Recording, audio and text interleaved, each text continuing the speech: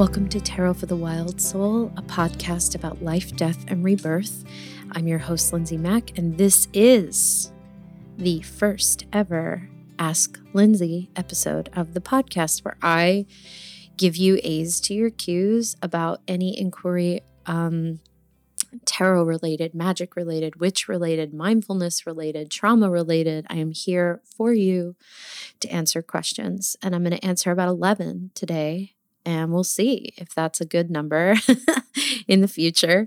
The questions were incredible. I want to just say that I got hundreds of questions literally, and just chose to pick. I've tried to segment them. So if your question did not get chosen, that doesn't mean it won't get chosen. It really literally might mean that it will get, because I'm going to do one of these every month. Eventually it will get answered. The only way that I wouldn't answer a question is if it sort of was slightly more specific or a little bit more vague. I got a couple of more vague questions, and that's not a problem, but it just might not serve the community to kind of guess at what you were asking. So that's not a problem again, but yeah, I'm just so excited to serve everybody. I also wanted to say that I got, and I have been getting, a lot of beautiful submissions from a lot of you who courageously would like to be considered to be a guest on the podcast as an embodiment guest. And I was surprised that we got so many. And I would just say, I'm not, okay. So first of all, thank you to those of you who sent emails in. If you've been thinking about sending an email to me like, oh my God, I really feel like I am the embodiment, or I know someone who is the embodiment of one of these cards, like I need my voice to be heard, I'm here to receive that. And I'm not suggesting that you send me emails because I get a lot of them. But if you really feel that you need to share yourself in that way or someone else, I'm here for it. You may not hear directly from me in response. You might hear from Iris, who's my beautiful associate and support in my business. But I understand that, and it's beautiful. And by the way, there have been wonderful, every single person who's written me has been beautiful and has offered so much of themselves or someone else. And I just want to kind of publicly state that while that isn't necessarily something that we're looking for, it is an honor to receive it. And just so you know, you may not hear from me, may not hear from us, but of course, the consideration is always an open door. So just know that we have guests pretty stacked out in terms of the coming year, but I just wanted to kind of publicly say thank you for everyone who sent in your information to us. It was an honor to hear from you and to hear of your connections and your gifts. It's beautiful. And I really hope that everyone will love who we have on in the coming year. Just a couple of housekeeping things before Ask Lindsay. I have a brand new offering, and it's called The Threshold. And I'm so excited to share it with you. I released it on Tuesday, and the response has been kind of beyond anything I've ever done. Not just the number of people who feel drawn to it, but the feedback and my feeling about the offering, which is not to say that I don't feel good about my offerings, but a lot of the time I feel a little nervous. I feel a little shaky. This flowed out of me with so much alignment and power and usefulness and richness. And it just really is something I'm so proud of. The Threshold is a journey into 2019, and it's an online offering that I have. It's up, doors are open, enrollment is open, it's available to download immediately. That is a helpful ritualization to take you from this year to next year. And in it, we talk about really in depth what 2018 was all about, what 2019 was about. And there is a 90-minute audio lesson from me on the years and kind of what they represent, as well as specifics. Each year, 2018 and 2019, are spoken about through the lens of the tarot cards that ruled the year, the planets that ruled the year, the signs, and even the body systems. Because if we're talking about a moon year, which we were in 2018, because it was a high priestess year, we're going to talk about the parts of the body that the moon rules, kind of the energy of them. So it's through a couple of really unique perspectives that, I'm excited by. And there's a huge download on the year ahead and kind of how to work with the idea of Empress energy and Hangman energy and what that means. So there's a 90-minute audio lesson that's very informative and I think a very beautiful way to walk into the new year with a lot of clarity and empowerment. And there's a 35-minute guided meditation to meet your inner high priestess and empress, which I think is pretty potent. If I do say so myself, I really do. While I was doing it, I was like, oh, damn, like I'm being taken away. And there's a really beautiful in-depth PDF to accompany the threshold with a little bit about thresholds, a little bit about a mini astrological overview of the year, a mini guide to every month in 2019. Like I went through and wrote the energetics, the card that the month is ruled by, as well as how to determine your own personal year, and included a brand new year ahead spread for your wild soul that's like 16 cards long that I've never offered before, but it's the one I do for myself every year because it's not contingent on outcome in quite the same way that other year ahead spreads are. Long story short, I'm just really proud of this baby. And I think it's a useful baby and a beautiful baby, and it's $33. And I'm so honored to share it with all of you. It's also a really great gift if you're looking to gift someone something. I'm proud of it because I think it really is helpful. It's not just, I think all my offerings are helpful, but I really like this one. So if you're interested, the link is on the show notes, and you can also go to my website, lindsaymack.com. And if you click on I'm not sure if you click on Soul Tarot School, you'll see online classes and workshops, and the threshold is right there.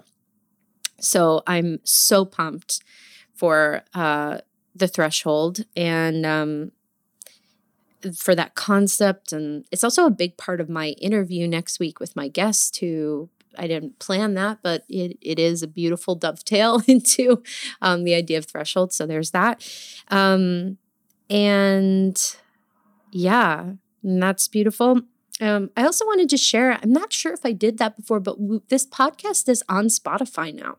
So that means that you can subscribe to us on Spotify, which helps people find the podcast. So if you feel inclined, you can also download the whole thing and take it with you on the go. It's nice to have.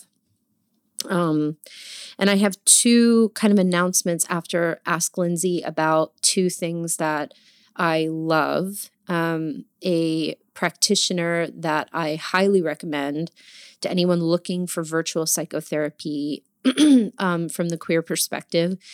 A former mentee of mine who is just completely transforming their practice and has so much to offer. And I'm very excited, and a calendar for the year ahead. So stay tuned after the Ask Lindsay's, and I'm excited to share those with you.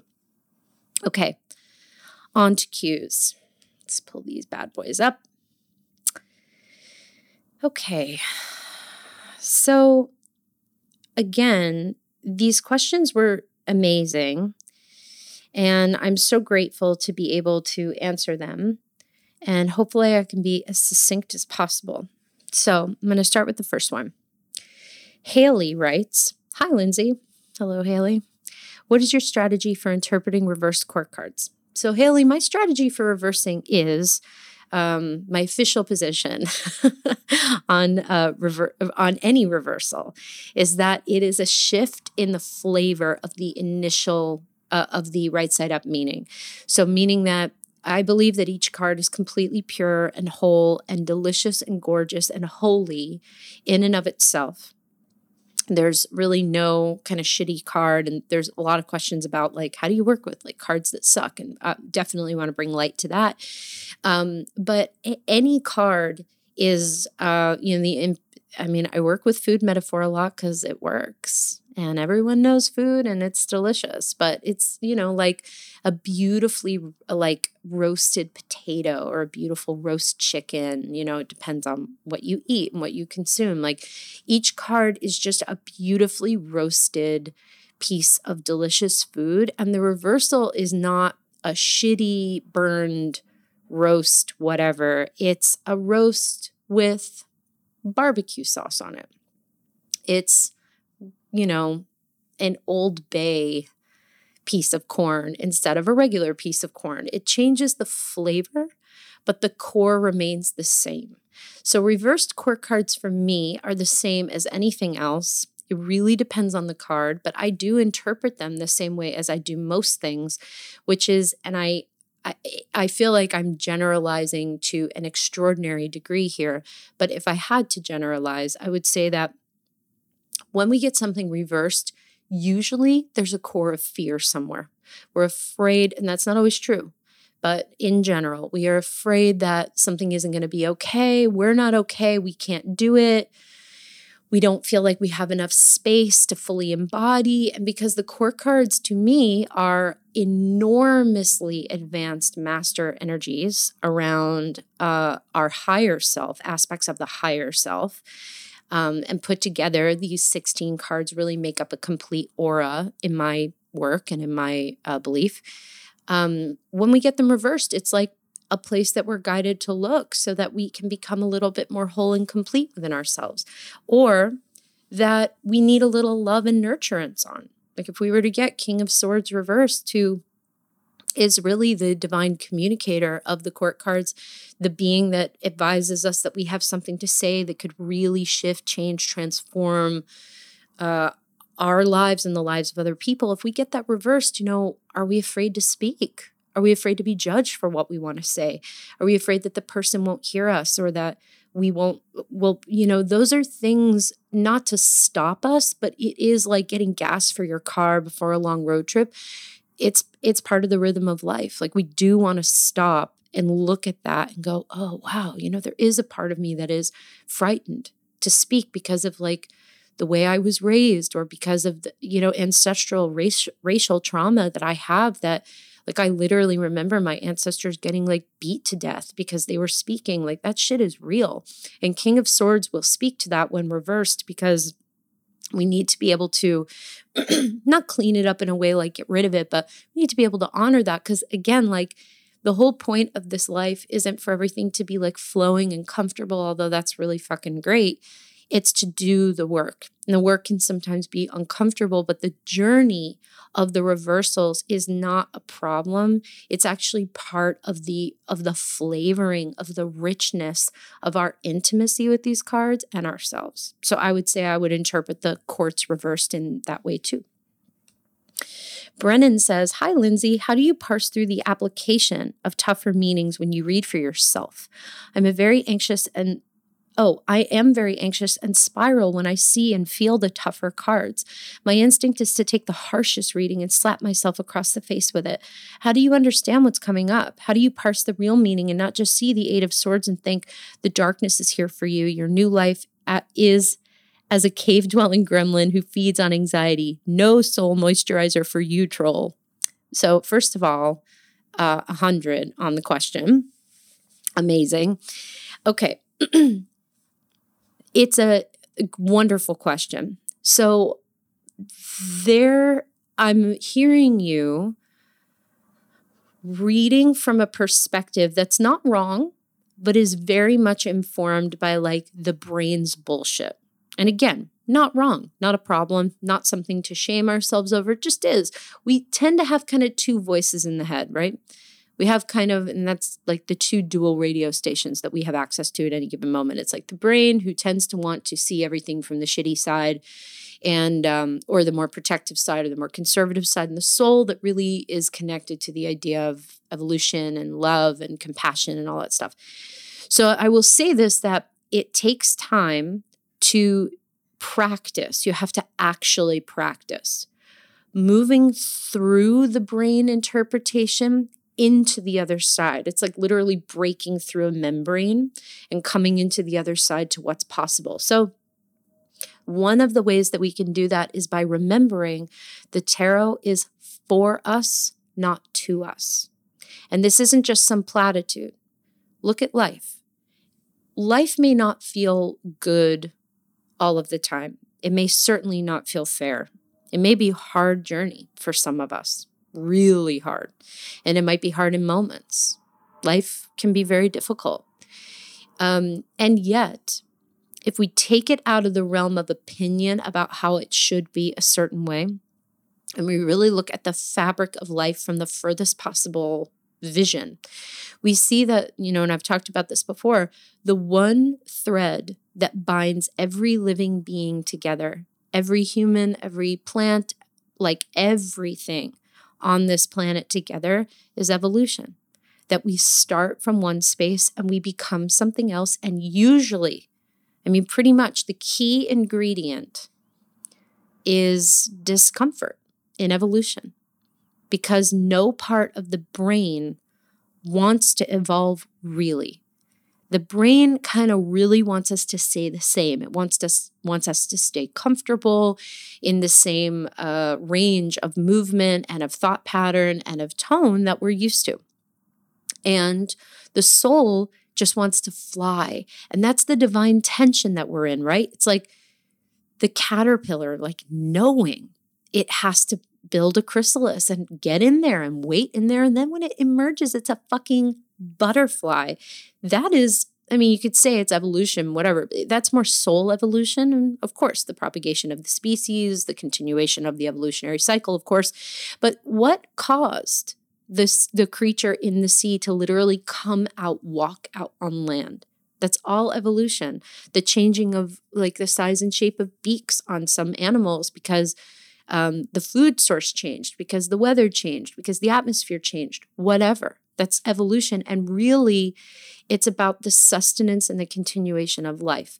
So when we remember that discomfort is a part of it, and that the key to evolution is always growth, it's always changing to become more adaptive and more flexible in our circumstances through anything. We remember life happens for us, not to us, even though it doesn't feel that way a lot of the time. But if you really look at it, life wants to promote and continue and keep on moving us toward more life. It wants to help us to keep growing, period.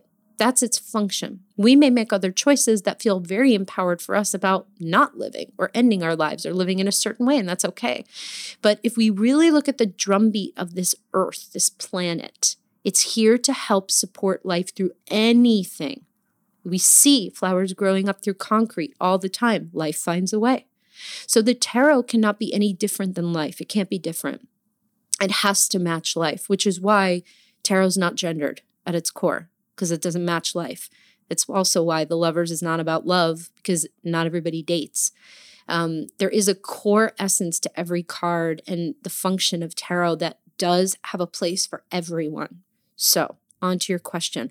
How you can begin to parse through the application of tougher meanings for yourself is by starting with the brain's definition. And I'll bet you that story about, what you shared, like your new life is a cave-dwelling gremlin who feeds on anxiety.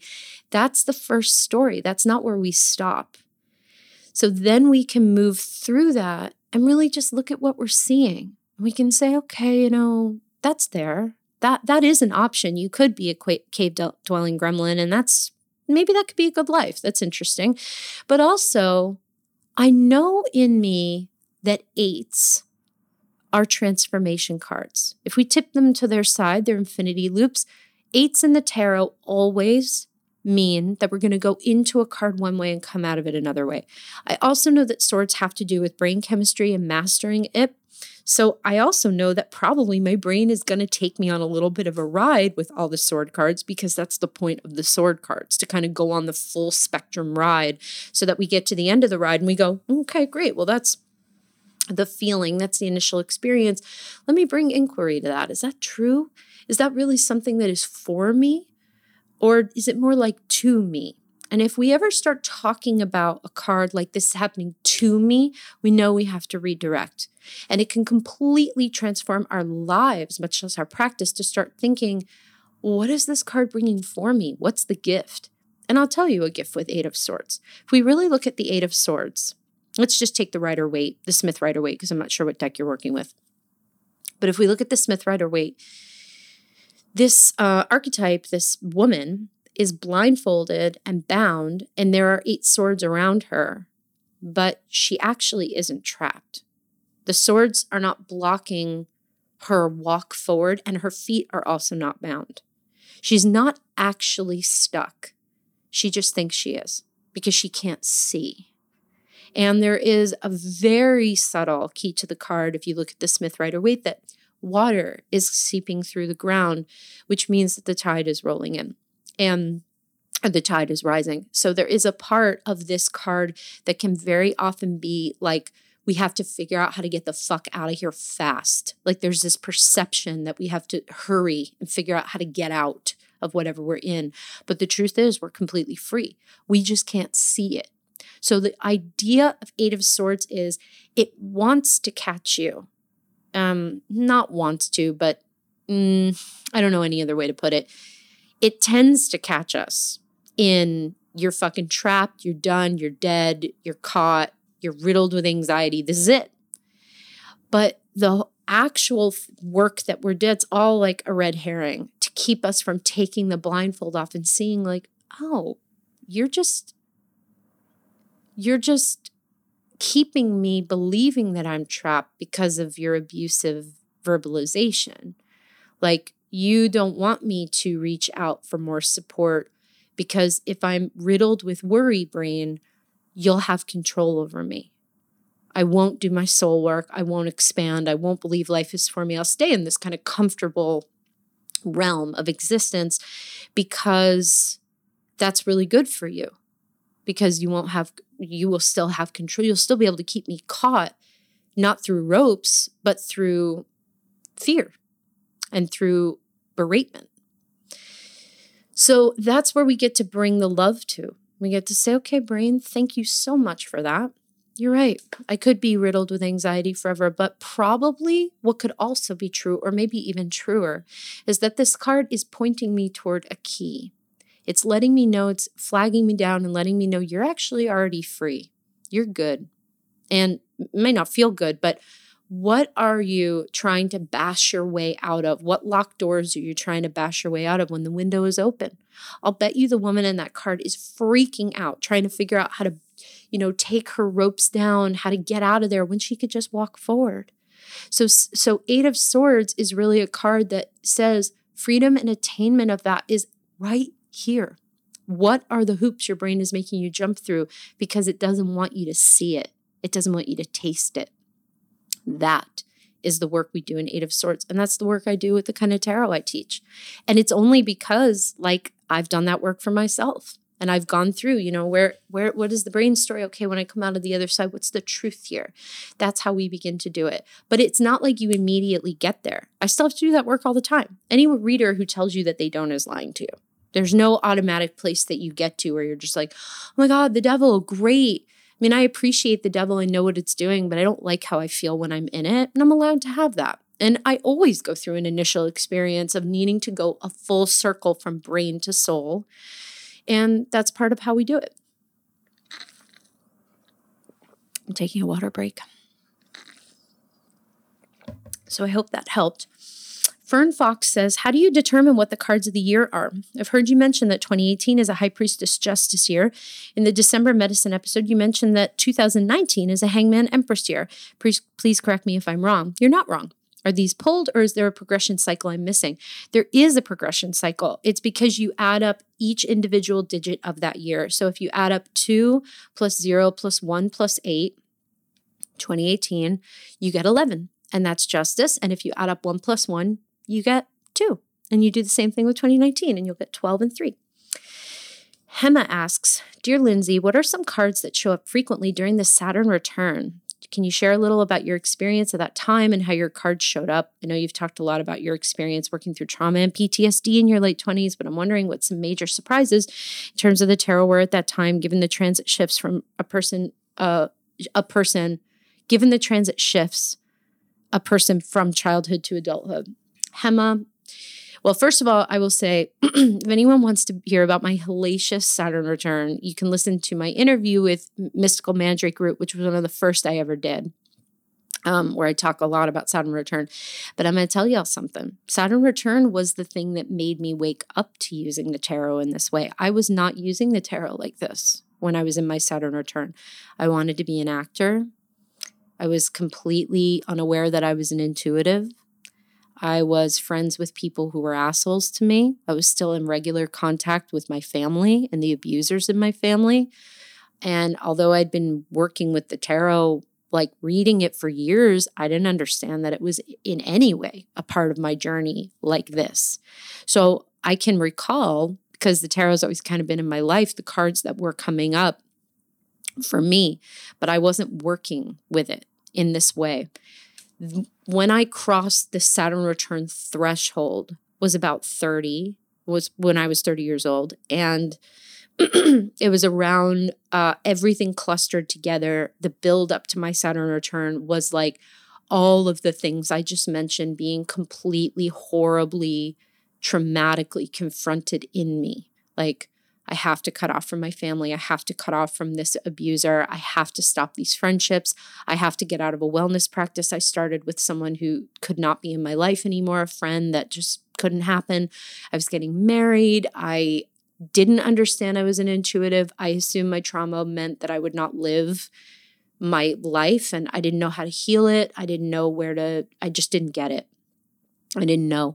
I certainly didn't know that tarot would come into my life and be all that it is and all that it's become. The tool to actually birth me out of the time. So I just want to say that, like, during my Saturn return, I didn't know that any of these things were in me. And that was actually when I realized it all. My Saturn's in Scorpio in my 3rd house. So it's hard, and it affected a lot of my mental stuff. And not everyone's Saturn return has to be that horrible. So I just really want to name that. Mine was really hard because I was very off base. It was also very off base because I was very self-abusive and had problems with hitting and violence even in myself. And was completely an alcoholic, and there were a lot of things going on that got me to there. But the 2 cards that I do remember the 3 cards that I remember very distinctly during my Saturn return, a little before and definitely after, in the aftermath of my Saturn return, the year between 30 and 31, were the Hierophant, the Tower, and the Star. The Tower for obvious reasons, because my Saturn return was 100% Tower, like ripping the whole structure right out of the ground, like a tooth coming out of someone's gum. And the Star, because there was a really important period of my life, about a year, where I needed to just be like on medication, healing, not doing too much, gently moving into reading tarot, which felt super good and kind of entered into my life in a way that only Spirit could have done. And the Hierophant, which taught me that the Hierophant has to do with sometimes breaking down family systems where you're taught to just do something and you don't question it. And I was always taught in my family, you got to connect with your mom. You got to keep a connection with your mom. She needs you. And she was an abuser. And not a very nice abuser. Actually, abusers can be nice. My mom was an abusive parent and was an asshole for most of my life, and is hard for most people to get along with. So it wasn't even like there were good moments. It was just hard every step. And my mother is also a disabled person. So it was, there's a lot of caretaking that had to be done that felt like an enormous debt that was just draining more and more and more out of me. And the Hierophant is an invitation to undo old beliefs. So the Hierophant came up a lot and was a great teacher for me at that time, and taught me what it could be. So yeah, that was like the structure of my Saturn return, which makes sense because, again, I have so much in Scorpio. I'm an Aries, and a lot of that Mars energy was a big part of everything. So yeah, I think you can just track it depending on what you pull, what you get. Jeff Hinshaw also has he's the best in every direction, but he also has a really wonderful formula for Saturn return readings where you can pull out the World card, which is ruled by Saturn, and you can pull out the card that your Saturn is ruled by. So for me, that would be Scorpio, so death. And then you can pull out the planet that rules your sign. So for me, again, that would be Mars and Pluto. So I would pull out the Tower and Judgment. And then you would pull out a card for the house that it's in. So mine was third house. I got Lovers. And then you can look at that and just be like, whoa, like this is my Saturn return in tarot embodied. And it's a great way to kind of just see the visuals of how it's going to feel, which is, intense, but wonderful. So hopefully that helps. Anonymous asks, I have a long history with the tarot and worked as a reader for several years. In 2008, I also began my transition from male to female, and shortly thereafter began a long history of trauma, sexual violence, prejudice, and marginalization. Like yourself, I now live with trauma and have a complex trauma diagnosis. While I'm still heavily intuitive and channel healing energy when needed, I now feel a strong aversion to using my tarot. It almost feels like the deck itself is telling me not yet, not in a hostile way, but from a place of guidance, yet it definitely doesn't want to be used at this time. Do you have any thoughts on this aversion and how to overcome it? I do sense that in part I now fear becoming vulnerable by offering readings. My trauma history has made me fearful of new connections, but as I write this to you, I feel strongly in my ability to overcome that fear. I've also used Terry Donaldson's gender-neutral dragon deck for 20 years. I'm wondering if a new deck may lift the aversion. Many blessings and thanks for sharing your light with all of us. Oh, Anonymous, I love you. Thank you for this question. What an honor to get to hopefully bring some clarity to it. I totally get what you're saying. And I agree that I not agree, but honoring the fact that giving readings, which are an immensely vulnerable experience for the reader as well as the client, the feeling that you would not be available to do that a little bit, or that you are having an aversion to doing it, understandable, acceptable, and appropriate. It is very vulnerable. So that experience of the not yet, I do think might be a high intuition in that. I think that there may be that this is a time for you where healing and being available to feeling safe again, there might be space for you where you may have to just simply wait until you do feel ready. You probably already do this, and apologies if this is just like you're doing it already, but something in me is wanting to affirm you around all of this, and I do affirm you, but also I think you may be onto something with the new deck. I don't know why, but I agree that I think that there is a need now for this new instrument to come into your hands. And it may be that you've just been experiencing this call that is important for you to reach out to take something. My advice to you would be that you really honor the need for space until you feel safe, and that when you start to consider giving readings again, that you consider, how would this feel safest to me? Who do I want to serve? What do I want to be explicit about with myself? What are my boundaries? Who do I not want to serve actively? And are in-person readings appropriate for me and my body at this time? Is it better for me to do distance readings? If so, does the camera need to be off for me? I have to do that. My channel works a little better that way anyway. I just don't like staring at a screen while I do readings. Do you prefer to do phone? Do you prefer to do email readings or maybe even letters? I think you don't have to not be a reader right now, although you can not be a reader if you desire it. And it sounds like your body and your nervous system are asking for some space and time from the practice.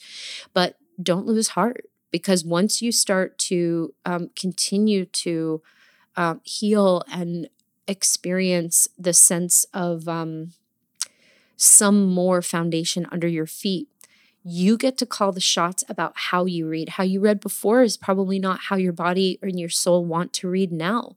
Maybe you want to serve completely different people. Maybe your boundaries and your verbalization on your website need to be really clear about who you are not available to serve.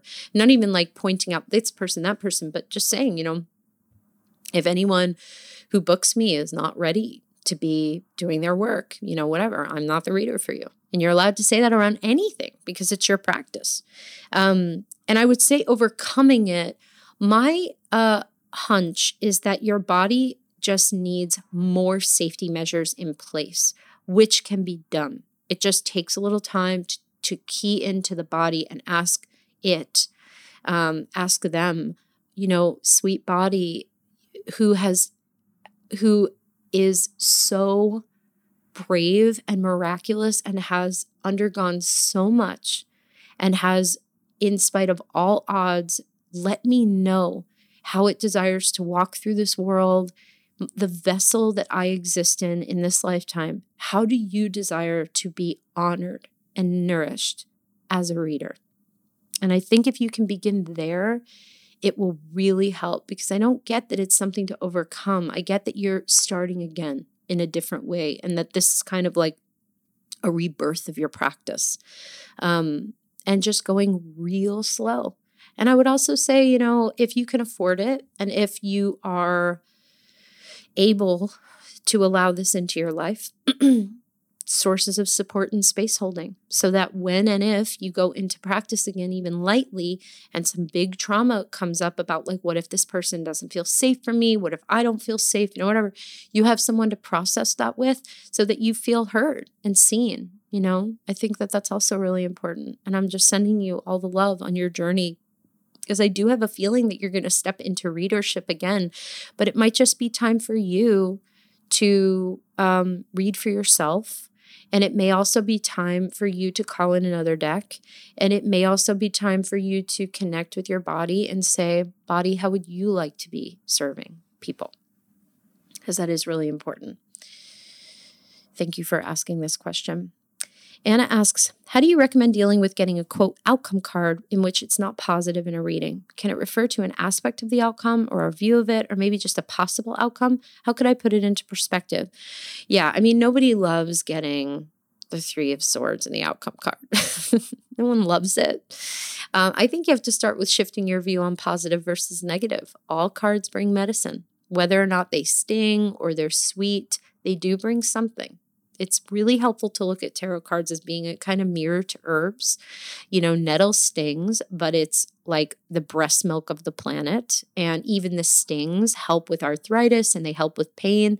So while it might be, quote, a sting, it's still bringing goodness and medicine. So being open to that goodness and medicine is part of how we can be with those meanings. I don't know, I don't work so much with outcome in the traditional sense anymore. And I agree with you. It's tricky no matter what you do with outcome. But the way that it's good to look at it is like, it's just the end of that particular cycle as represented by the reading. So it could be that the cycle ends and, you walk forward. It could be, whatever it might be. So I think that it's important to give yourself the space to be able to say, okay, I did this whole reading and the reading ends in 3 of Swords. So even though this reading has been really, quote, like bright, there have been a lot of expansive cards, 3 of Swords is continuing that expansion by reminding me that even if things do get snagged and I do get upset and I do get my heart pierced in some way, that I can always come back to the practice of removing the swords and tending to the heart. I can always step off the merry-go-round, and it's reminding me that no matter what happens, the heart is the most important thing. So it's just a different way of contextualizing the medicine and how it's coming up. Nina says, I'm new to spiritual pursuits and I'm very interested in developing my intuition and having a relationship with my guides. What advice can you give on how to initiate a relationship with your guides while making sure to keep yourself safe from any harmful entities? So I love this, Nina. If you say divine guides of light, or divine guides, because light is weird, but divine guides, I desire to foster, deepen, and enrich my relationship with you. I desire to hear you, see you, to have you intercede in my life for my highest and best. I desire to begin to deepen my connection with you, to be guided by you actively in real time, and to go on the journey that will create deeper intimacy between you and I in my life. If you do that, and if you say that, you're going to deepen your relationship with them because they're right there, ever present, ever loving. All you need to do is to start asking, and then to notice and to keep asking, how do your guides communicate with you? It is a process. You have to think of guides and your relationship with them as literally a romantic relationship, and one in which you cannot be rejected. So think of like literally the most tender, loving, unconditional, like the partner for you.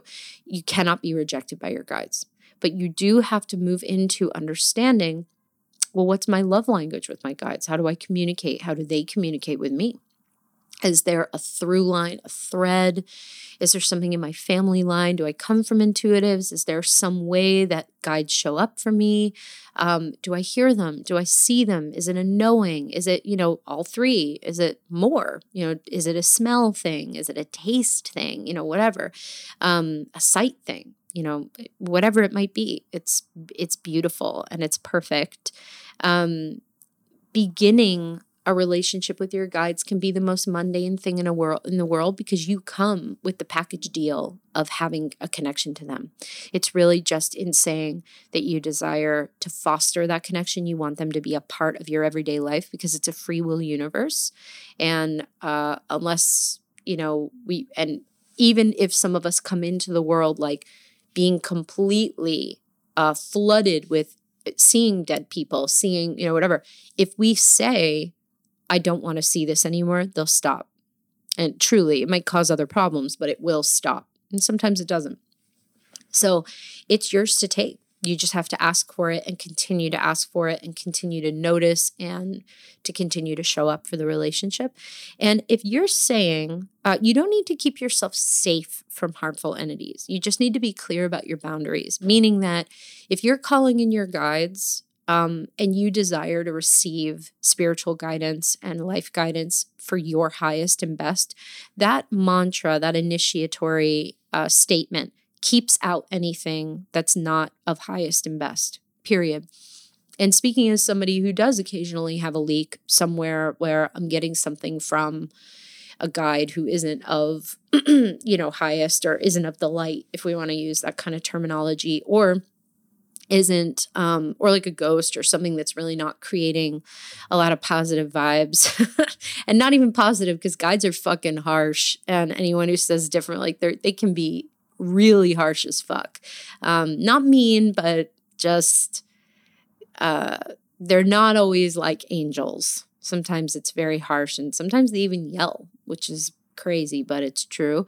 So if we sense that energy of wanting, desiring for anything we get in our channel to be in highest and best, we have to state that. We have to build that fence. We have to post the property.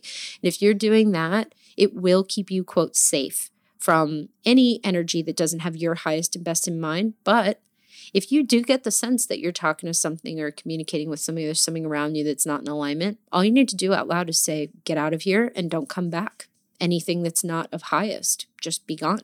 Bye. And they have to go. You have to say, don't come back, but they have to obey you. They really do. It's a free will universe. So they got to go. Rachel says, so simple, but I'm just getting into experimenting with a deck. About a month and I spilled water on my deck and some cards are warped. I know which cards they are and stay away from choosing them or feel like they come up artificially because of the warp. Should I just get a new deck? I mean, you can get a new deck, Rachel, but it could be that the warp is important, and it could be that your relationship with them literally showing up in your deck differently could be important. So I think there is something to be said for that. I'm not sure, although I think there is a significance to what you're saying. One piece of advice that I would give you is if you place something very heavy on your deck, like I'm talking like, 80 pounds, like something very heavy, and you keep it there, it should flatten the deck to the point where you might feel the difference in the deck texture, but not necessarily like, and you could also just put water on your whole deck.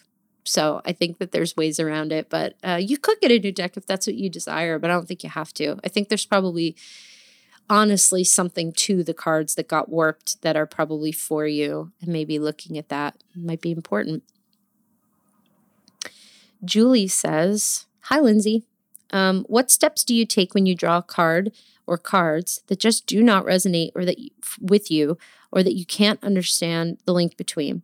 I know it's important to sit with the cards and wait for something to bubble up, but what do you do if you feel you can't connect the dots? Just pull a clarifying card? Totally, Julie, you can do that. Another thing that is powerful for me, because this happens to me sometimes, where I pull a card and I'm like, no. Because again, like I have a very strong practice where I truly believe in the sacredness, but I'm still a fucking person. So sometimes I pull a card and I'm like, wow, that's not, I will kind of like go off of my own rules and be like, oh, I pulled the wrong card, or I wasn't connected enough and all that shit, and then I deeply connect and I pull the same card. So God finds a way no matter what, or spirit finds a way. You can sit with a card. A clarifying card really helps. And I would also say it's a good experiment to put it back in the deck and see if you pull it again. And sometimes for me, I have to do that. And then it honestly, 9 times out of 10 comes back up, and then I understand. And sometimes I have to sit with my journal and be like, oh, yeah, yeah. And the key is when you get it, is that it might not have been what you asked about.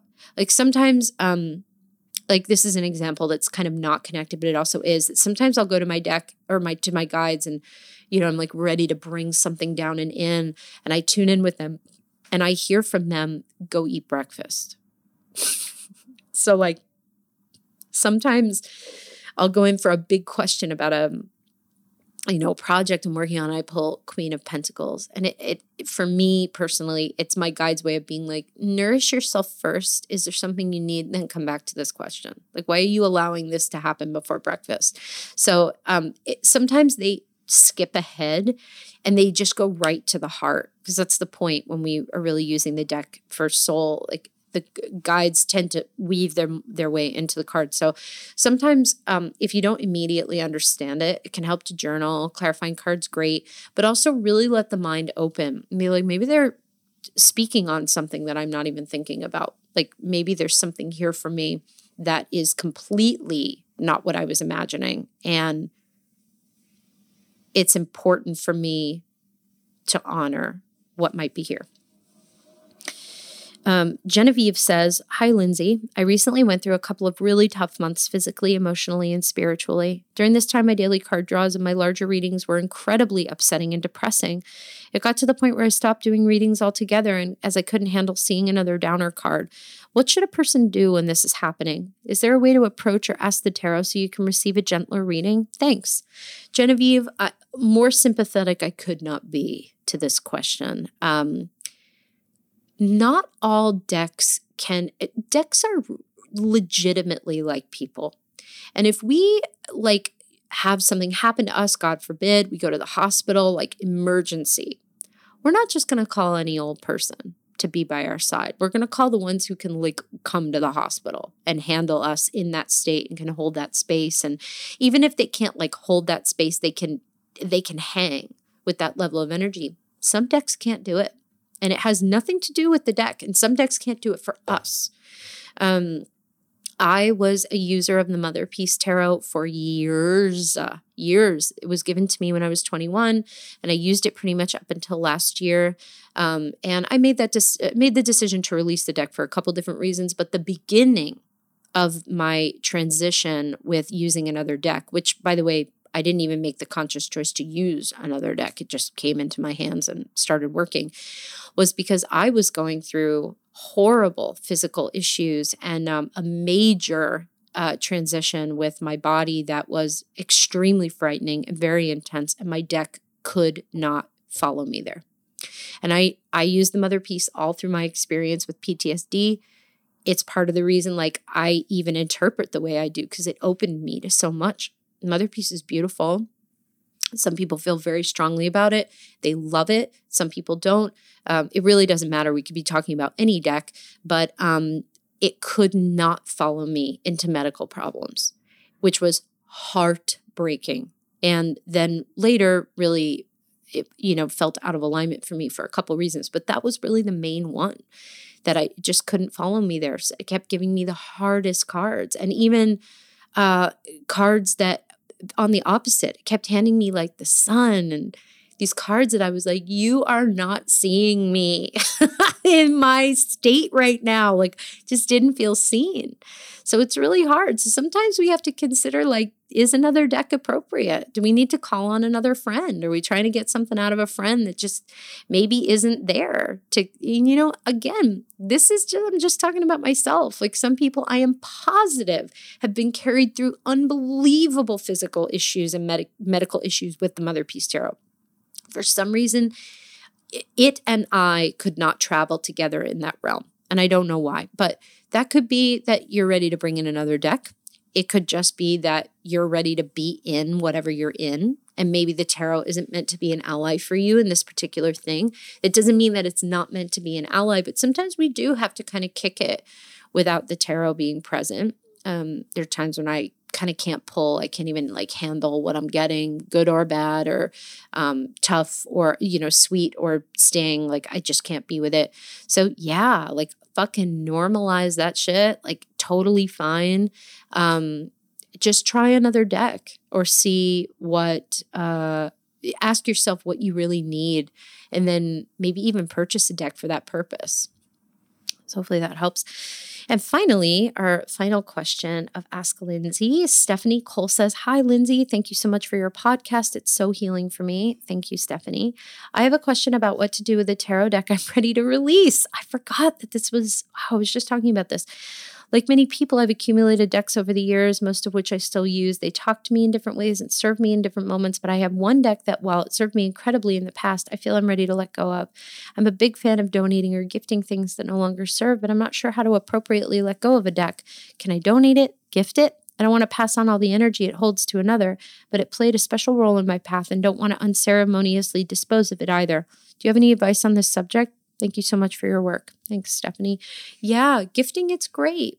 Think about who it might want to go to. Remember that it's my belief that tarot decks are self-cleaning. And if we really use it in a way that's kind of like we have the best intentions, and we're, working within a way that is just like we're really bringing down the love and the deep work and even the shadow and all the good stuff. Like, there can be a lot of energy in a tarot deck, but they do love to be clean. I'm not suggesting not to cleanse your tarot deck or to clear it or whatever. But I do think that tarot decks do not carry heaviness that could be transferred to someone else, unless we really get a deck and we're like, whoa, this deck doesn't want to be with me. It doesn't want to work with me. It is possible that could happen. I would say, my friend Amy Koretsky learned a way of cleaning her tarot deck of making the energy really sparkle. And she suggests putting the deck back in order from the Fool down, and putting it basically on a windowsill. And I think she learned this from, I'm so sorry that I don't remember that. She learned that from somebody, Rachel Pollack, I think. It could have been someone else. I'll attribute it if I get that wrong. But she learned it from someone who, a teacher, who just suggested simply to do that, which is a great way of clearing the energy of a deck without using like smoke or crystals and like just the light of the sun, and the energy of the air. And, you can do that and it'll reset itself. It really will. It doesn't take much. And then gift it to someone who you think might enjoy receiving a deck from you. Receiving a deck, ask your tarot deck where it would like to go. Your tarot deck probably also wants to move on to someone else, not because it doesn't love you, but because it's ready maybe to do work with another hand. So definitely don't dump it, but ask someone who might like to receive a deck from you and what the deck might be, and just see who might be available for it. And I guarantee you the right person will come up in a way that feels really good for everyone. And that has been our first ever Ask Lindsay. And I really hope that served everybody. What a joy. I can't wait to do this for you guys every month. It feels like a real gift to give this level of advice, and hopefully it helps. Okay, so there's 2 Lindsay's picks, Lindsay's Recs for the week ahead. As I mentioned before, I'm going to try to do little recommendations at the end of every Ask Lindsay for just like 1 or 2 things that I'm loving right now. One of them is the 2019 Chroma calendar. So this calendar was created by 2 people who are very dear to me, one of them being Jessica Goldfond, who's the founder of The Shiny Squirrel, who is one of my best friends and a beloved person in my life, and Nicole Pivaroto, founder of Iris Iris, who's a former mentee and student of mine, and who I worked together in deep mentorship. Who is also the creator of the Iris Iris Oracle deck and many amazing projects. And Nicole and Jessica collaborated on this incredible calendar, which is a guide to the Wheel of the Year using astrology, color, and ritual. It's fucking amazing. And there will be a link. I don't get any kickback for that. I just really love the calendar. I feel like everyone else would love it too. So if you're interested in buying one, again, I get nothing for telling you about this. I just really like it. I want to support Jessica and Nicole. So there's a link to purchase it on my show notes. And you can also Google 2019 Chroma calendar. And then I want to talk to everyone about Asher Pengiris, who is a psychotherapist and amazing healer, caretaker, who is a former mentee of mine, who again is just amazing, and has a lot of new offerings that I think a lot of people in this community would love and cherish and be very nurtured by. So I wanted to talk to you about them. Asher is a queer identified parent, art maker, activist, someone living with chronic health issues, and a scholar of critical psychoanalytic and mindfulness-based theories. And they're passionate about working with people in healing professions, creatives, couples, the GLBTQI community. I'm weird with my letters. Sorry about that. And college students. And Asher is starting 2 new offerings that I think are just like life-changing. One of them is video psychotherapy. So for anyone who doesn't live in New York, anyone who is seeking the guidance and counsel of a queer identified, amazing practitioner who knows what it is to live in a body with chronic health, with, just anything that you may be experiencing that feels like Asher could be a beautiful holder of space for you. She is, and is incredible. And video psychotherapy, I've been working with my mentor, Michelle, over the phone for basically 4 years and have found it to be life-changing. I don't actually feel great about working with people in person. I don't like the fact that I have to commute backward and forward after enormous emotional labor and work. And video psychotherapy it works. It's the same as distance tarot readings. And I think could be such a balm to anyone looking for someone who works like this and is a therapist, and they can work with Asher from anywhere in the world. So there's a link to learn more about video psychotherapy and potentially book with Asher. But something else that is so beautiful is that Asher is starting a psychotherapy process group in January called Living in This Queer Body. And it's limited to 10 people. And again, there's a link to it. Like, Asher is amazing and has just come through their own transition of having worked in person with a lot of people, being very burned out, and having gone through their own process of realizing how much more expanded, good, and aligned it felt to serve people from distance. I believe distance work to me is very profound and has transformed both my process as, a holder of space and also someone who gets their space held. And it just takes all the pressure off to look a certain way, act a certain way. I get to be in my home, my cozy uniform, I get to have that. And there is something so beautiful about it. And I just simply, again, I don't get any kind of kickback for telling you about Asher. I believe in Asher, believe that Asher's work is so deeply needed. And I know that as someone, I get the question asked a lot, do you have a therapist that you like? And Asher is my 100% recommendation for anyone seeking a compassionate ear. She is amazing. So there's a link to learn more about Asher. And if you resonate, I have a feeling that Asher is going to book up mighty quickly. So if you're feeling called, the link is there. Do I have anything else to say? My goodness. I don't think so. Oh, yeah. I might as well. I should have probably said this at the beginning of the podcast, but it's Mercury direct today and new moon in Sagittarius. Very powerful. For anyone who struggles in Mercury's shadow period, Captain, my captain, I will be there with you in those shadows. It's the hardest time for me, but what a joy to be out of a retrograde. And I feel like the new moon in Sagittarius is just really fucking powerful, because Sagittarius, we're in the sign of Sagittarius, and this is really the time in preparation for the transition from 2018 to 2019 to really set the intention. How do you want this year to feel? How do you want to be connected? All of that is really available to us today. So I hope that it's a beautiful transition and transit for you. And I love all of you.